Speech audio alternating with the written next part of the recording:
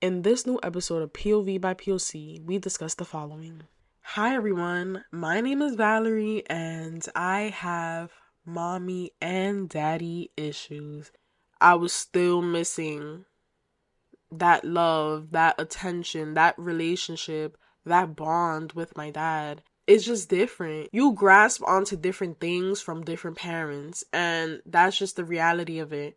I just didn't get why it didn't work out with my dad. And now that I'm older, I can firmly say, like, that had nothing to do with me and everything to do with my dad.